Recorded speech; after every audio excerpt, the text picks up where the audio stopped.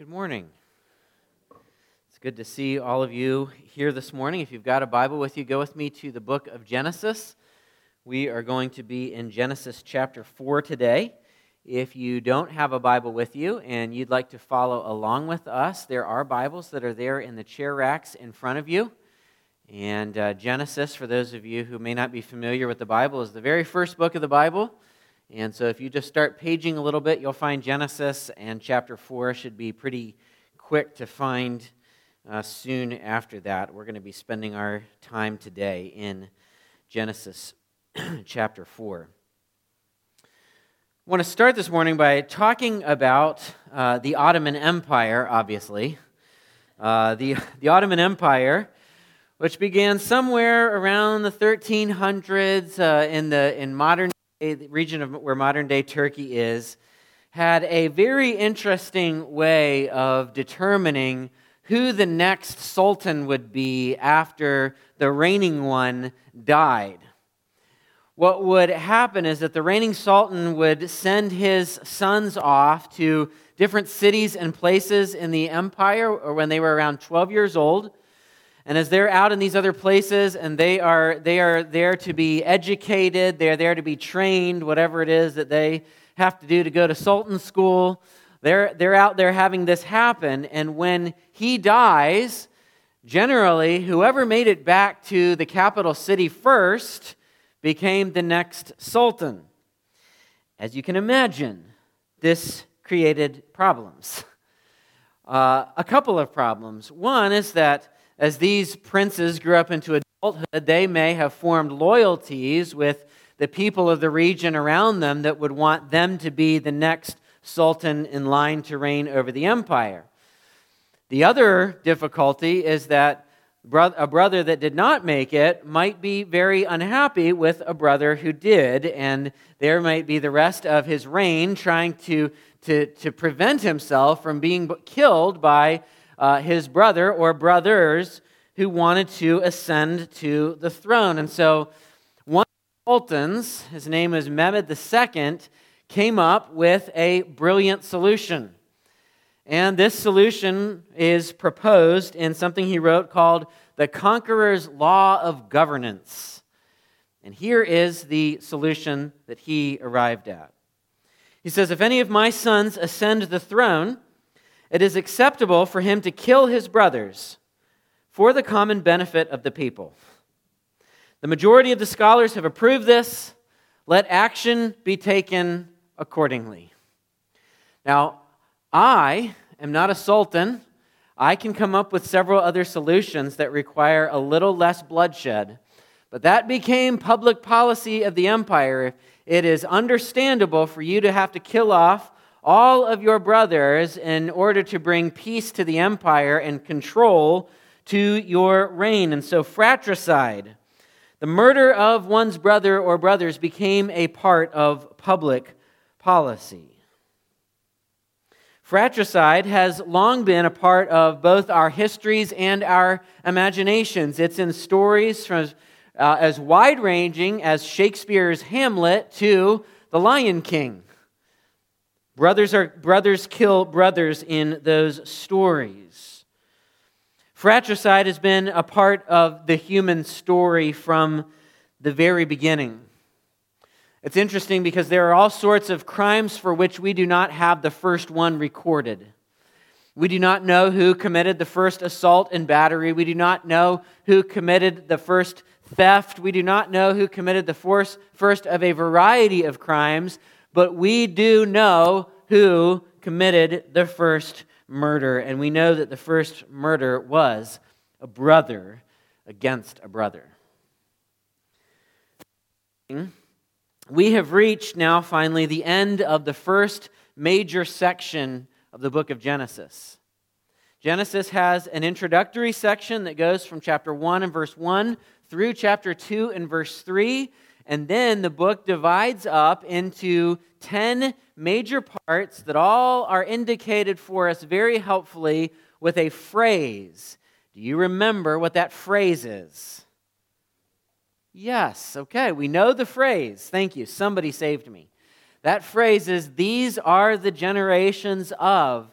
And that phrase appears 10 times throughout this book to give us breakdowns of where we're at, and it is followed by a genealogy and a story, either or sometimes both. This is the story of what's going to follow. And this story of Cain and Abel is the last part of the first section. These are the generations of.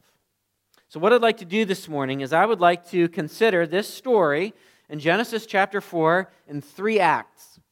And when we're done considering this story in 3 acts, I'd like us to draw some truths from that story that are important for us to know and to believe this morning. We'll begin with Act 1, which is the sacrifices of Cain and Abel. The sacrifices of Cain and Abel. And we see Act 1 in verses 1 to 7. If you're there in Genesis 4, let's read verses 1 through 7 together. The Bible says this: Now Adam knew Eve his wife, and she conceived and bore Cain, saying, I've gotten a man with the help of the Lord. And again she bore his brother Abel. Now Abel was a keeper of sheep, and Cain a worker of the ground. In the course of time, Cain brought to the Lord an offering of the fruit of the ground, and Abel also brought of the firstborn of his flock and of their fat portions. And the Lord had regard for Abel and his offering, but for Cain and his offering he had no regard. So Cain was very angry, and his face fell. The Lord said to Cain, Why are you angry? And why has your face fallen? If you do well, will you not be accepted? And if you do not do well, sin is crouching at the door. Its desire is contrary to you, but you must rule over it. Now, whether you have had children of your own or not, many of us have had the experience of holding a newborn or a very close to newborn baby. You can identify this certainly with your parent, if you're a parent, but others can identify with this as well. There are all sorts of feelings that go through our hearts and our minds when we are holding a new baby.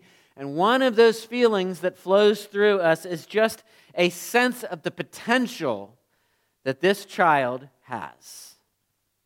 And as you're holding that child in your arms, you are thinking about who this child could be and what this child could do and what this child is going to bring to the world. And you have hopes for this child. You have dreams for this child. You want to help them become everything that God has created them to be.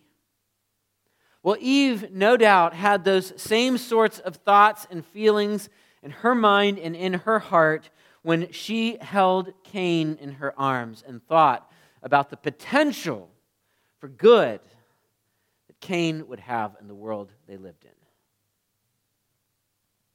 She had just experienced God's word of judgment when He had said, in pain you will bring forth children. She had experienced that judgment, but she was also, as she held that baby in her arms, experiencing God's blessing because He had told them that they were to be fruitful and multiply and fill the earth. He told them that if they sinned, they would surely die, and yet she has not yet died, and her ability to assist in filling the earth and being fruitful and multiplying has continued.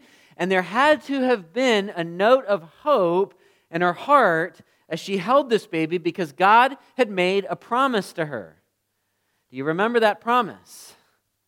That promise that she was going to have a descendant.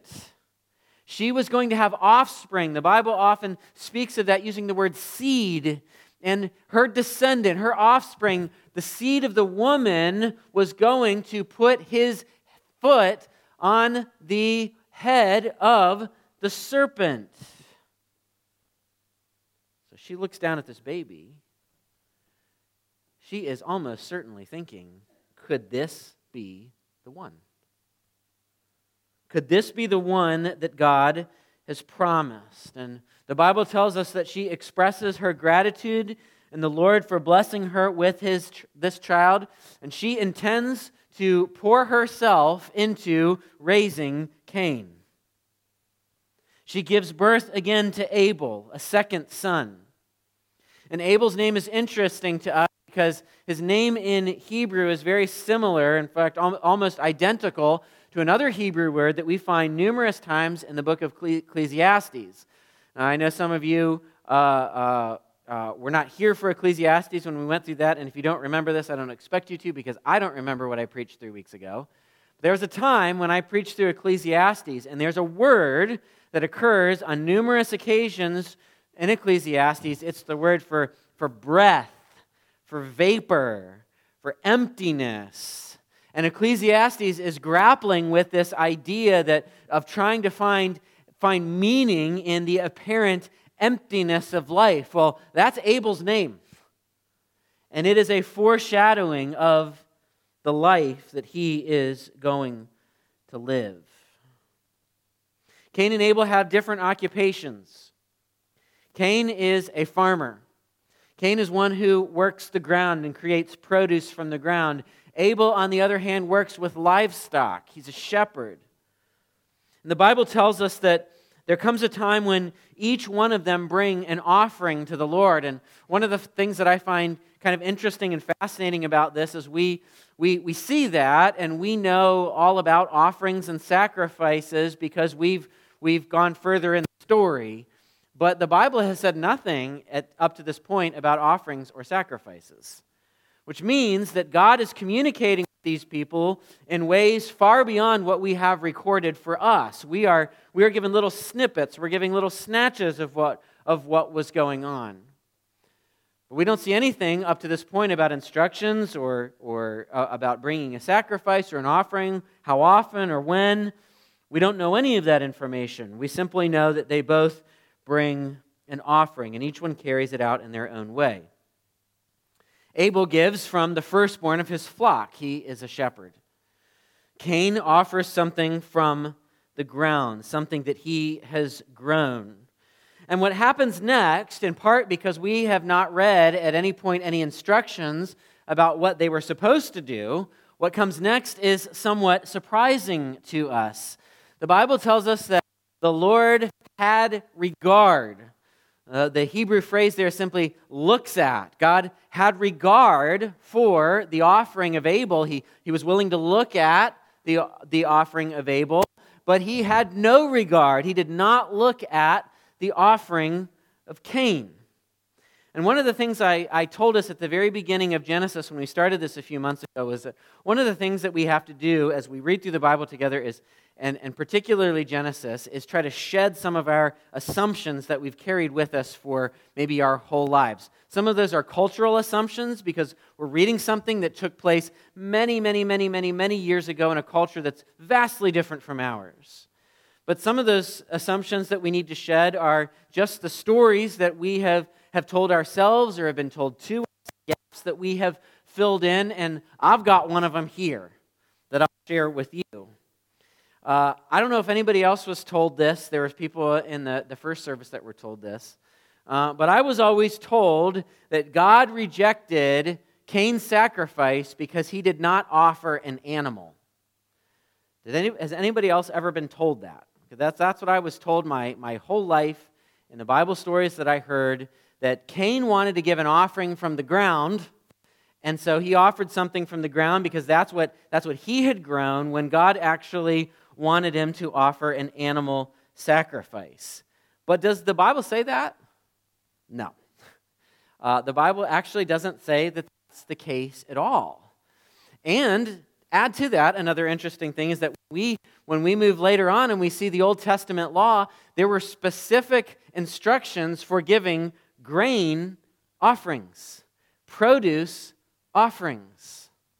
So I think it's a little bit of a jump for us to conclude that that's the reason why God accepted Abel's sacrifice and not Cain's. I say that not because this is a huge deal that's going to revolutionize your life, but because it's an illustration of how we often come to the Bible and we see what we expect to see.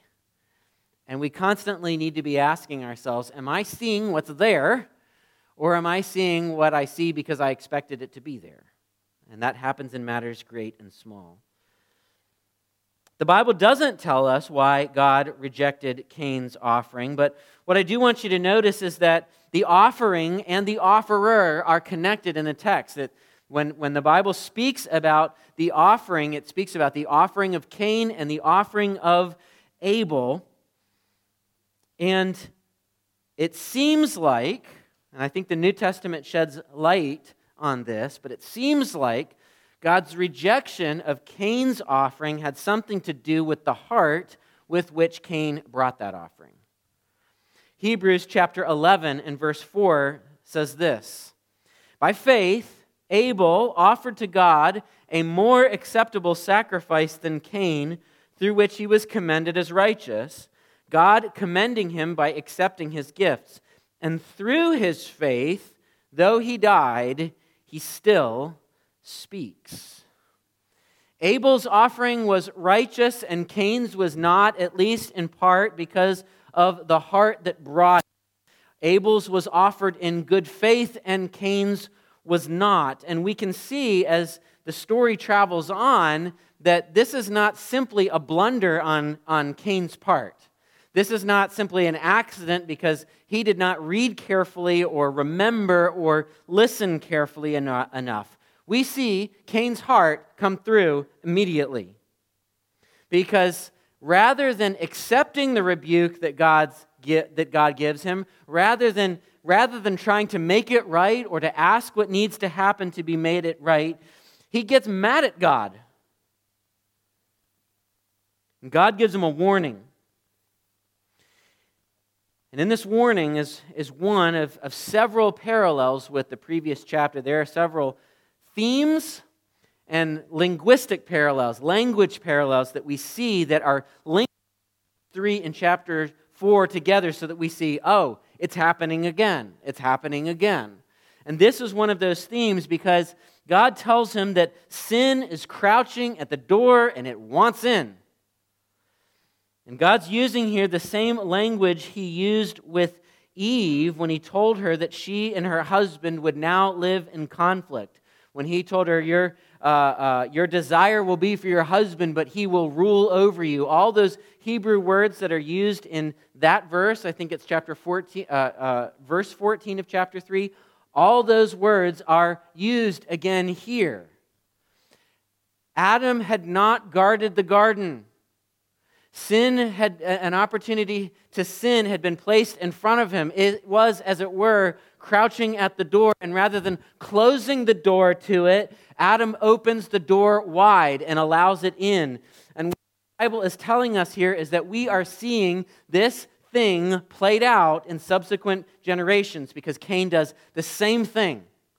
He is angry at his brother because his brother's offering is received, and sin is crouching at the door. It's waiting to be let in, and God is telling him that he must rule over it. And so many of us have heard this story before on numerous occasions. But if we were reading this for the first time, we would be asking ourselves a question at this point.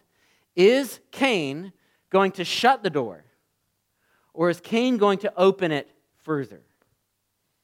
And of course, we know what happens in the second act, which is what I want us to turn to now.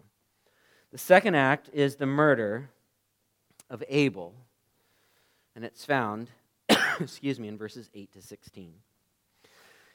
Let's read beginning in verse 8. Cain spoke to Abel, his brother. And when they were in the field, Cain rose up against his brother Abel and killed him. Then the Lord said to Cain, "Where is Abel, your brother?" He said, "I don't know. Am I my brother's keeper?" And the Lord said, "What have you done?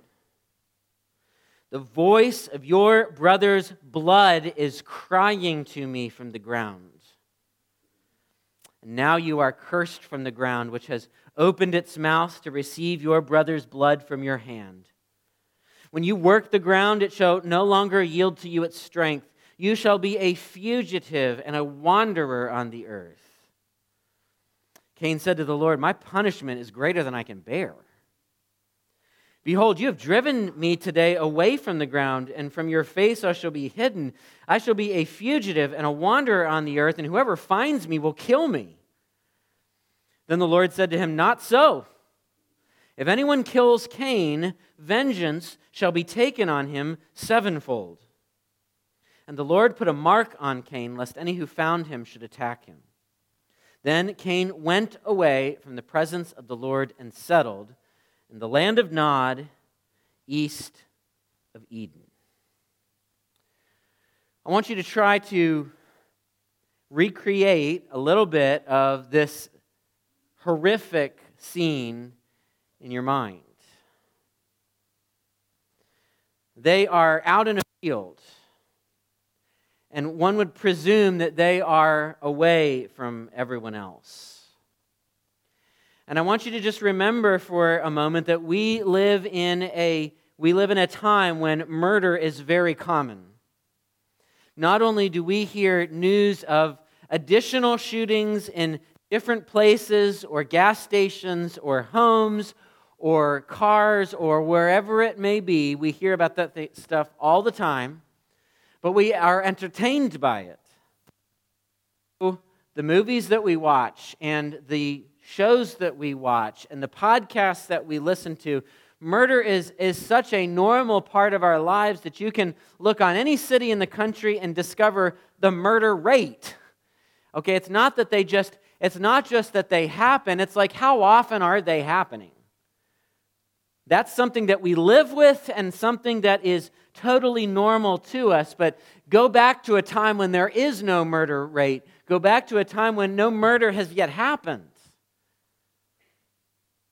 What must have run through Cain's mind in that moment? Did he think about how much force it might take? Never done that before. Never seen it done. Did Abel see it coming? Were they having an argument with each other that got escalated? Or did Cain come at him from behind?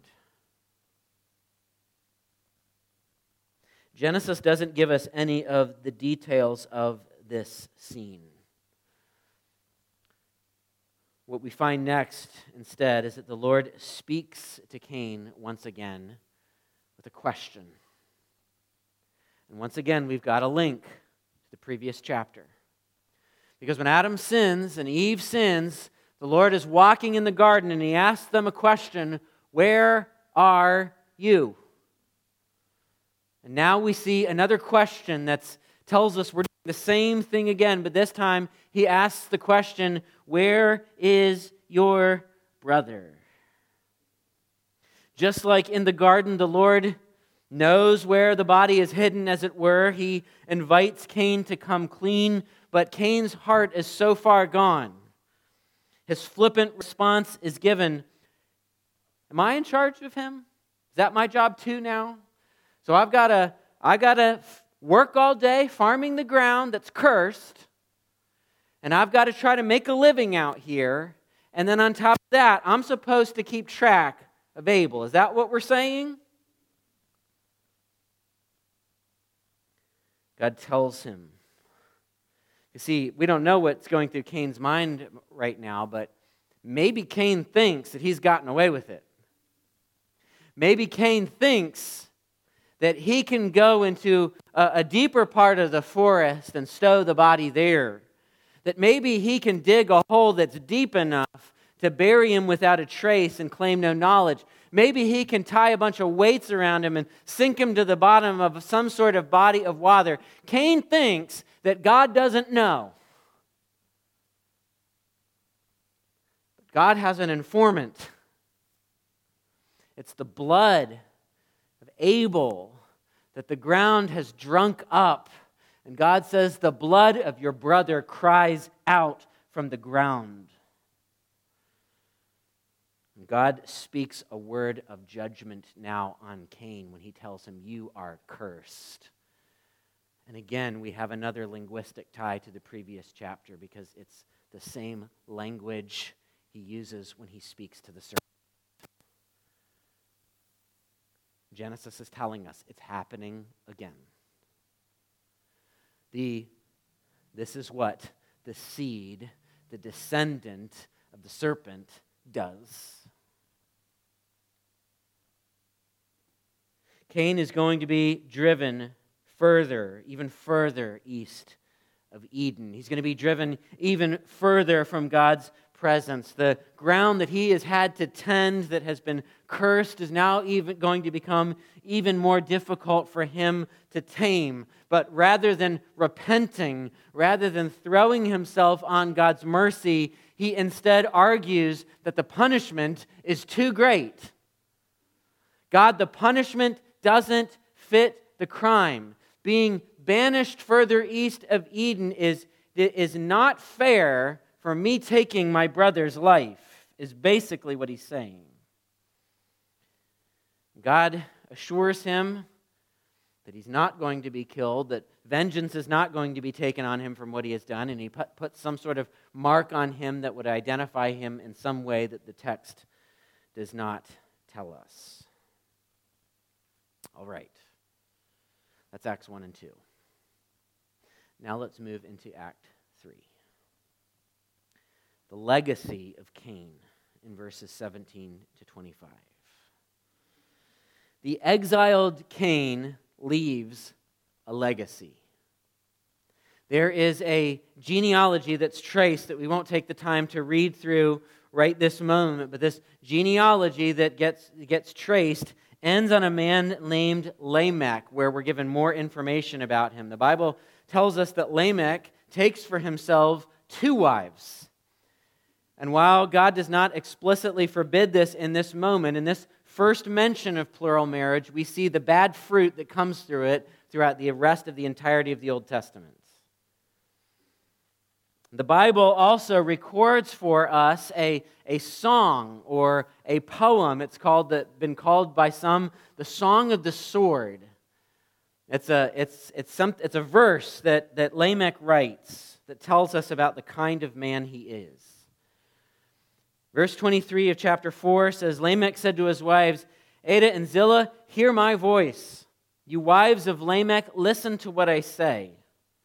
I have killed a man for wounding me, a young man for striking me. If Cain's revenge is 7-fold, then Lamech's is 77-fold. Lamech is essentially saying, nobody better mess with me, okay? You mess with me even the slightest way, and you're going to get much worse in return. You think God's vengeance on Cain for messing with him is bad? You haven't met Lamech yet. Lamech is one who will take justice into his own hands. Thank you very much. Now, if you are to read through that genealogy there, that brief in just a couple of verses, as we see the descendants of Cain all the way down to Lamech, they are filled with accomplishment. One is the builder of the first city. Another descendant is a musician. Another is a forger of tools made out of bronze or iron. What we're doing is we're seeing this line of Cain, this corrupted line. They are accomplishing so much. They are building cities and creating culture, and they are creating technology. They are advancing in many ways, and yet the legacy that Cain has left that overshadows all those accomplishments is the legacy of blood that's reflected in Lamech. Now let me just say, we need to be very careful that we do not read the Bible in a moralistic lens. And there are many people who come to the Bible and they see it as a collection of stories that tell us either to do one thing like this person or don't do something like this person. What happens with that is that it is a very me-centered way of viewing the Bible, and it misses the main actor, the hero of the Bible, who is God.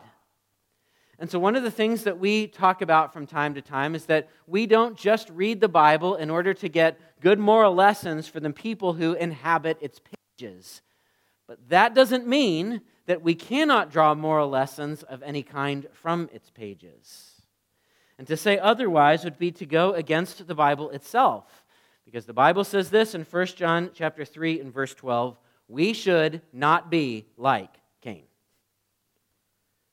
who was of the evil one and murdered his brother. And why did he murder him? because his own deeds were evil and his brothers righteous. And I just want to say for a moment, in highlighting that and highlighting things that Jesus says in the New Testament where he talks about the dangers of hatred and anger and the commission of murder in one's heart, as it were, I want to remind us that while there are righteous expressions of anger and while there are things that we ought to be good and angry about, that it would be unrighteous for us not to be angry about, you and I must be very careful with anger. I say that as a person who struggles with anger. Tolerating those fires, leaving the crack open in that door, leaves you open for anger to come in and wreak havoc. The Bible warns us as Christian people to not play with anger. It destroys you and it destroys the people around you. And this is Cain's legacy. It is a legacy of anger. And so when we now have come to this point near the end of the chapter, the question that we are asking ourselves, or the question that we ought to be asking ourselves, is what is going to come of God's promise to Eve? Because so far, and we're only just a couple years into this, it is not going well. God has promised Eve that she is going to have a seed, an offspring, a descendant whose heel is going to be placed on the head of a serpent. But as it turns out, her oldest son that held so much hope is actually working for the serpent and kills the younger son. So now what are we supposed to do? Cain's a wanderer east of Eden. He is a fugitive. He is still an angry man. But this passage and this section end on a note of hope. Look with me, if you're there, at verse 25. Verse 25 of Genesis 4 says this, "And Adam knew his wife again, and she bore a son and called his name Seth. For she said, God has appointed for me another offspring instead of Abel, for Cain killed him. To Seth also a son was born, and he called his name Enosh. At that time, people began to call upon the name of the Lord."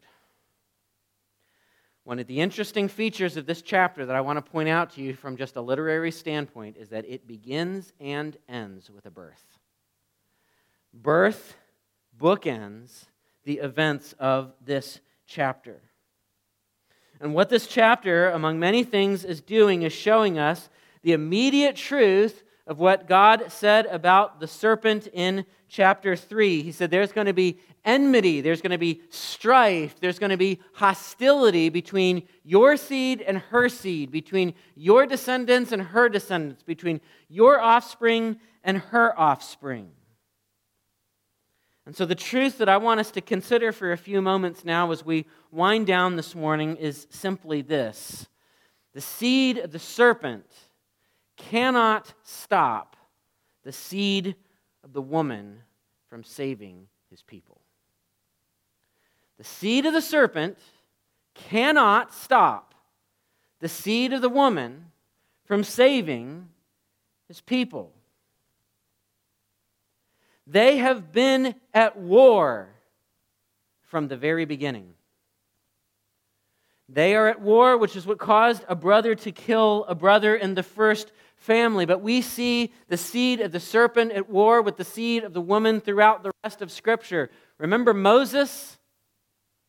Remember Pharaoh issuing an order that the Hebrew babies are to be exterminated? You see, Pharaoh has something in mind that benefits himself politically. He wants to make sure that their slave labor remains under control, and so he wants to keep the population under control. But behind political machinations of somebody like Pharaoh, who is going to such extreme means to maintain power, is the seed of the serpent. Satan is trying to extinguish the seed, the woman. We see it in other places in Scripture as well. Remember when Jesus is born and Herod receives word that he's been born? Herod wants to make sure that there is no challengers to the throne, that there is no unrest in his empire. And so he issues a horrible decree, an edict, that young boys at a certain age and under are to be murdered, are to be exterminated. It is a form of genocide. He has his own political concerns in mind, but behind what he is doing is the serpent. The serpent and his seed are trying to extinguish the seed of the woman. We see it in Revelation chapter 12, where Satan is depicted as a dragon waiting before a woman in labor so that as soon as she gives birth, he can devour it. The seed of the serpent has been at war with the seed of the woman from the very beginning. But Satan can't win. In the New Testament, in the Gospels, the biographies of the life of Jesus, Matthew, Mark, Luke, and John, one of the things that Jesus' biographers do in those narrative accounts, in those Gospels, is that they record genealogies for us. And we, of course, want to skip over the genealogies because they're somewhat boring, and so we think the genealogies are there for people who want to study ancestry and history and stuff like that. But let's skip ahead to the walking on water stuff. But those genealogies aren't in there because there was a certain word count that Matthew or Mark or Luke had to hit before they could send it to the publisher. Okay, those genealogies are there on purpose, and one of the things that Matthew does in his genealogy is that he starts backward and moves his way forward to the time of Jesus, tracing that line, tracing the descendants. But Luke does the exact opposite. In Luke chapter 3, beginning in verse 23, Luke has his genealogy in which he works his way backward from Christ. And the very last verse in that genealogy in Luke chapter 3, verse 38, where it's been saying, so-and-so, the son of so-and-so, the son of so-and-so, the last people are the son of Seth, the son of Adam, the son of God. That's not just taking up space. That's telling us that the seed of the serpent can't win and has not won because the seed of the woman has come. The Messiah has come, and no amount of genocide and extermination or backroom backstabbing has been able to prevent it from happening. God's plan to save a people for himself can't be stopped. And I want you to personalize that for a moment. God's plan to save you can't be stopped. I mean, just think about the history that lies behind it. I mean, Jesus stands before people and he says somewhat seemingly preposterous things like, nobody can snatch them from my hand. This is not Jesus riffing in the moment. This is Jesus connecting his saving work to the work of the Father and the Son and the Spirit from before time began and all the way through human history when the serpent has again and again and again tried to thwart those plans. So if none of those things can stop God from saving his people, then how can Jesus be stopped from saving you? And we'd like to think that we're the exception, that maybe we are beyond his saving reach. But you and I are free because the seed of the woman, Jesus Christ, cannot be stopped until we are saved. But that victory does come at a price. And as we kind of wind down here this morning, I'm going to point out a feature of this story that may have escaped our attention as we we're reading it. Of course, we read it through rather quickly, and you may not have read it in a while, so it's easy for details like this to escape our attention. But one of the things I want you to notice in this story is that Abel never speaks. Isn't that interesting? He is presented as a true victim, where victims often are unable to speak and unable to have a voice. In all the dialogue that occurs, Cain gets plenty of opportunities to speak. Lamech gets opportunities to speak even. But Abel, the righteous one, never gets a chance to speak. Not here, not anywhere else in the rest of the Bible. He has no voice, but his blood does. In verse 10, remember, God says, "The voice of your brother's blood is crying out to me from the ground." What's interesting about that is Abel's blood is not the only blood in Scripture that speaks. The author of the book of Hebrews tells us in chapter 12 and verse 24 that we have come to Jesus, the mediator of a new covenant, and to the sprinkled blood that does what? It speaks a better word than the blood of Abel. Well, author of Hebrews, in what way does the blood of Jesus speak a better word than the blood of Abel? Well, when the blood of Abel cried out, as it were, it spoke a word of condemnation. It spoke a word that said an injustice has happened and justice needs to be served. But when the blood of Jesus cries out, it speaks a better word, because when the blood of Jesus speaks, it speaks not a word of condemnation, but a word of redemption. It declares cleansing and forgiveness to those it speaks its word over. The blood of Abel cried out, asking for justice to be served. The blood of Jesus cries out and declares definitively that justice most certainly has been served. That God's righteous wrath has been poured out at the cross. And friends, the figurative bloodshed that we have done throughout our lives of sinning, that blood cries out for justice. And we deserve every bit of it. But there's a voice louder than the blood that we've shed.